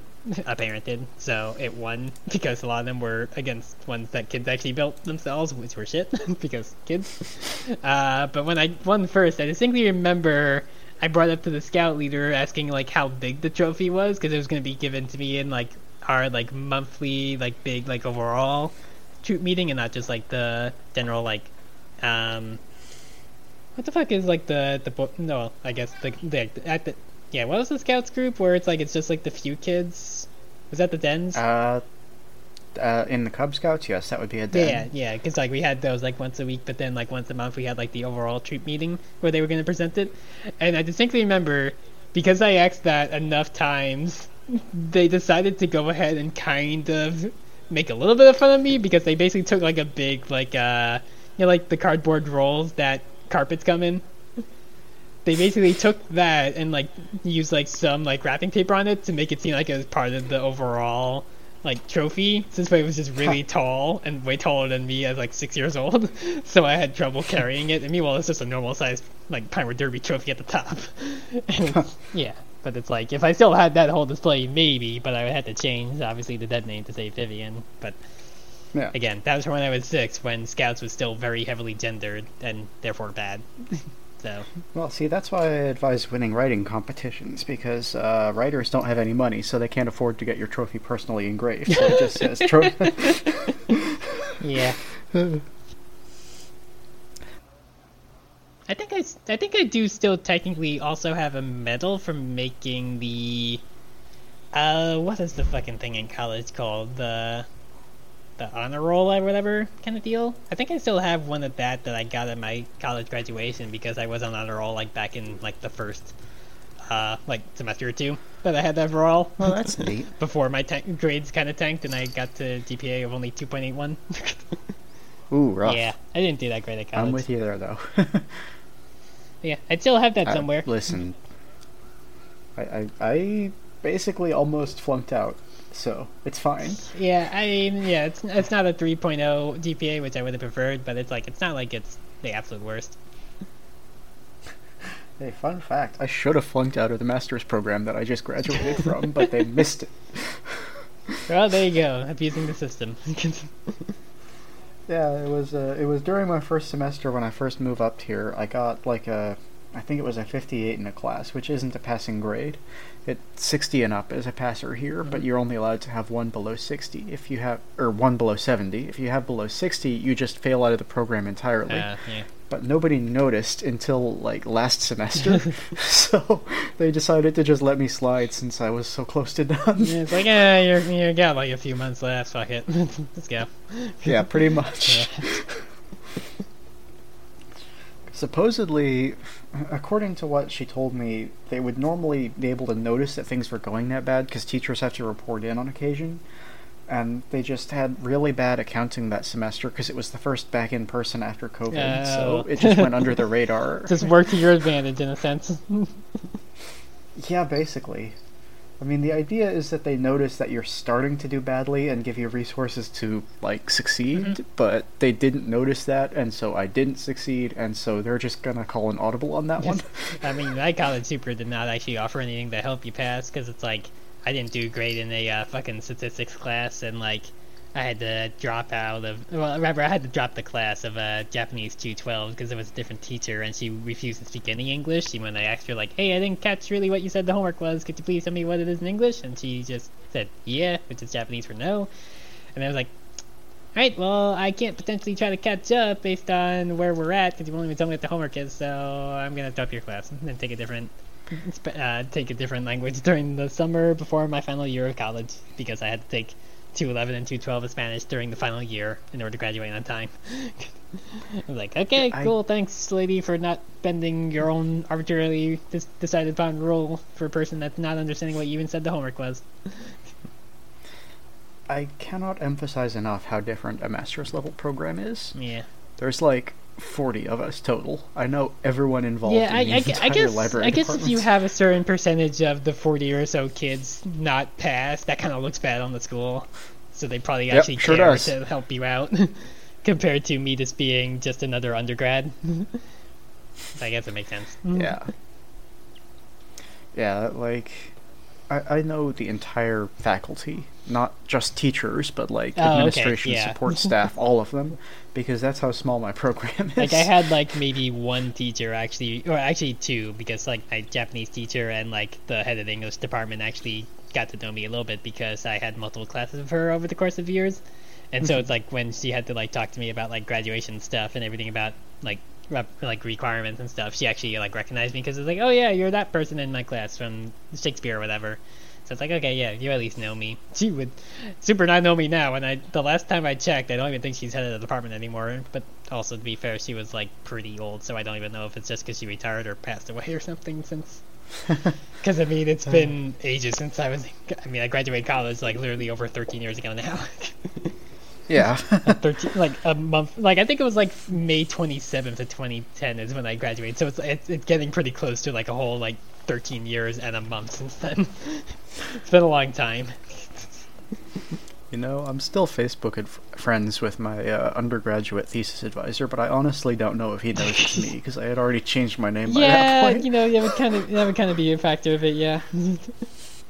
It's kind of like when I reached out to some old high school friends via like Instagram of all things, being like, "Hey, yeah, I'm the person who was in that D&D group who was not X, Y, Z or Q, basically." And it's like, so I think you can figure out who I am now, but I'll go by this. Because obviously I'm not going to go ahead and just dead name myself and be like, yeah, I go by this now. Well, naturally. Okay, so our final Frakes take of the evening. How much money would it take to make you spend the night in a cemetery? That's a good question, actually. I feel like with you, like you would have to be like, wait, they offered me money? You were just doing it yourself. That's the thing, right? Like, you were just doing it because you wanted to. Yeah, it's a thing that I have done. It's fine. It's chill. There's a cemetery like 2 blocks away from my parents' house. I may have snuck out at night sometimes. It's fine. But the question is, like, if they're offering money, how much of a price tag can I get away with getting out of them? Yeah, I feel like nobody's gonna offer you $1 million to stay in the cemetery unless it's like known to be in like an area where people actually get murdered or something. It's like, good luck. We don't expect you to survive. Well, I don't know. Probably even just as low as like 1,000, I would think, to just be like, yeah, whatever, fuck it. I mean, I wouldn't say no if somebody was offering like basically to pay the equivalent of TRS, but it's like, well, I feel like nobody's gonna do that much for just one night in the cemetery. Because it's like, it's just a cemetery. I mean, the question isn't how much can you get out. The question is how much would it take. So yeah, okay, fair. I guess anywhere between 1 to like roughly 30,000, depending on the surgeon you get. I guess. Okay. Yeah. Yeah. So yeah, it's cemeteries are nice. Just saying, if anybody that's a fan of the podcast wants to toss me $30,000, I'll stay in the cemetery if you help me get surgery. just saying. Listen, you pledge $30,000 to the Patreon, and we will do a live podcast recording in a cemetery. Oh yeah. No, we won't do that. That would be terrible audio quality, and also just listen.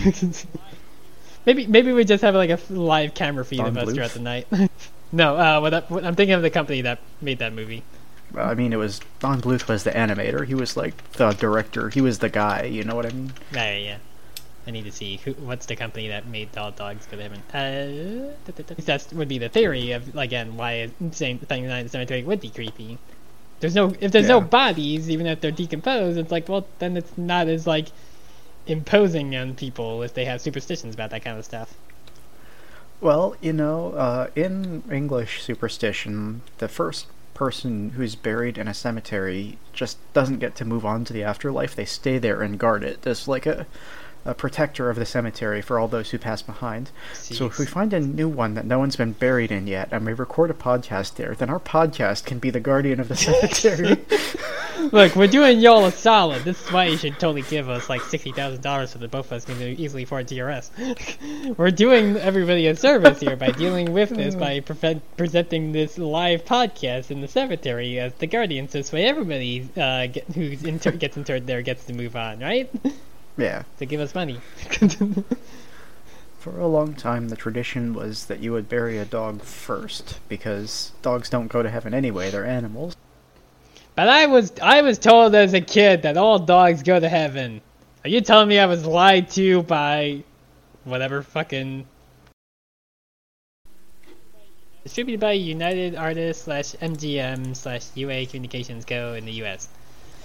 So you're telling me MGM lied to me that dogs don't get to go to heaven? I mean, I'm just saying that movie had not come out in the 1300s. I guess. But yeah, I mean, that's where the legend of, like, ghost dogs and churchyard grims and such come from, is because they're good boys who stayed behind to protect people. God, I forgot the main dog's name was Charlie B. Barkin. You do indeed be barking. Yeah, well, Bluth was never subtle. Yeah. Again, moral of the story here, people, give us money so we can get surgery done. We will take your money and we will do podcast from wherever the fuck you really want us to, as long as it's not going to put us in actual danger. Yeah, absolutely. I mean, listen, you give us enough money to get somewhere and we'll podcast there. Yeah, exactly. It would be fun though, just as like a special, like if it's like the whatever year anniversary for one of us to actually visit the other and do one in the same room. Be chill. I have no idea how to balance audio levels if we're in the same room, but we'll figure it out. Yeah, that. I mean, I feel like in that scenario, we probably actually just need one of those like standalone mics that we would both just talk into, so this way there's not just two different tracks. Oh no, we can't do that. That's terrible. No. Oh, it does not work? Well, because then we wouldn't get separate tracks, so I wouldn't be able to... Because my audio is almost always dramatically quieter than yours, so... True, but if we were using the same mic in the same physical space, wouldn't it be the same, quality? Not if you just physically talk louder than I do. I guess. I guess I don't feel like I talk louder than you, but at the same time, I feel like I definitely laugh louder at times. Well, I mean, there's no way to know, right? Because everything we hear is modulated audio that comes through, 3 layers of computer translation. True. So. Which, again, brings us back to give us your money, audience, and then we can actually arrange this. Okay, yeah, so... and also get surgery. Give us some money, audience, and then I'll buy, a decibelmeter, and we can talk into it and see... Well, I meant more get us, the money for surgery, so we could put money toward, the money that we would put towards that instead towards being in person, and then we would just test by just being on the same mic. Fair. Okay, I think we are tired. We're kind of... we're trailing here a little bit, so it's probably time to take off. No, we got trivia. I don't have much, but there's trivia. Okay. Sorry, yeah. I totally... Before we do that. Wow, we got way off the track. Right. Yeah, again, mostly just some small things, but, one thing I have here is just that Roy was voiced by writer Justin Michael, who also apparently voiced Kevin the Turtle and other miscellaneous characters like the Tiny Wizards and a friend of Amelia's in one of her flashbacks. Another thing I have here is that the sound effect of the maze obstacles changing is the same one used in the Vault of Bones episode of Adventure Time when Flame Princess uses her heat sense to find the dungeon entrance. It's just a funny thing that apparently they just, I guess, had that already go on file because, again, Cartoon Network Association. Yep. In contrast to how voiceover sessions for Infinity Train were typically recorded in group sessions, Grace's VA Kirby Harold Baptiste had a busy schedule, and so episode 5 is actually the only one from book 3 that had the entire cast in the same booth to record together, with her usually recording her lines separately. Yeah, interesting that apparently she's always had her audio recordings not with everybody else. Slightly related to that, McCarley said that his recording of him as Simon telling Hazel he killed Tuba was incredibly difficult due to Isabella Abiera's performance as Hazel, which I'd imagine because she is actually a child, playing a child, and I would imagine, I'm playing an asshole, I feel really actually bad about this, making this little kid sad. One other thing I saw noted here that I didn't actually notice back in the Jungle Car episode, but when we saw Tuba's nest in there, it had some claw marks on it, and people theorize that it's possible that Hazel, potentially, maybe accidentally partially transformed at some point and made the claw marks without realizing it, maybe in her sleep or something like that. That would track. Because, Yeah, because I mean, like, obviously, Juba wouldn't really be in a claw mark. She's a gorilla. She doesn't have claws. Gorillas got fingernails. One of true, but not as much as like claws in terms of like scratching something up. But the only thing I have is that it was initially planned to have Grace have her gloves off during the part of the episode to showcase her number decreasing during the funeral, but it was possibly changed to make it easier on the animation team or to prevent the number from distracting the audience during the funeral. Because it's a glowing number, it would kind of detract a little bit of attention away from the funeral as a result. But yeah, that's all I really have. Okay. I mean, when it came down to it, we only had one new character introduced, and Roy is really nothing of a character. So it was mostly just little bits. Well, I mean, if you want to be annoying about it, we met like 6 different Roys. True, and also technically we met all those pinecone people and whatnot, but again, I looked, they didn't have voice actors listed in anywhere, so couldn't list any of them. Alrighty. Okay, well, I don't have anything else, so unless I'm forgetting anything, I think we are actually done. Yeah, I think now we're done. Yeah. So if we should probably at least advertise. If you have enjoyed this show, you can find me at patch_jacket on Twitter or at nobody on co-host. I guess I am at nobody Adams on Discord because I don't have a Discord numberectomy. And yeah, I've seen 0 people thrown about that, especially with other people who are pointing out it's like actually they're just hiding the 0 number from people, so people still have a number. It's just like a 0. I still see the 0 on my end. It's still there. Weird, because I don't see any on mine on my new username. I just see it as a username. But yeah, I am also on several actual play games through All on the Table, which is done by the Transverse. Every Saturday at 3 p.m. Eastern Time. Well, some game or the other is going, and I'm on 2 of them. I'm also on Vigilantes Union Local 13 on the Transverse's YouTube page, which is probably my favorite of them. The second episode of that just came out as we're recording this, so yeah, it's a fun time. Gay robots. Yeah. Gay robots. And I continue to still be at the _Oblivion on Twitter and just Oblivion on co-host. Again, at some point, I keep saying that I will figure it out. I will actually re-log into my co-host once I remember the login and password. I unfortunately should also I've mentioned it occasionally on the Twitter, but I super cannot for some reason actually get access to the Twitter account on my phone. It's not just it's like a new phone thing, like I forgot the login. It doesn't think that the email associated with it exists anymore. Because Musk did not do a single fucking thing right. And I know in particular what the email I used it for because I also let you know what the email itself was too. We both know what the login is, I just can't get it on my phone for some reason because it doesn't think that login works anymore. So, unfortunately when it comes to it, any of the tweets I need to send are always from my desktop computer, so they might be a bit slower, but that's how it is. We'll have to deal with it because Elon Musk is a fucking toady and a dumbass. But yeah, no, I don't think I got anything else. Alrighty. Well, then, until next time, there's not much left to say, but remember, us weirdos have to stick together. Bye. Bye.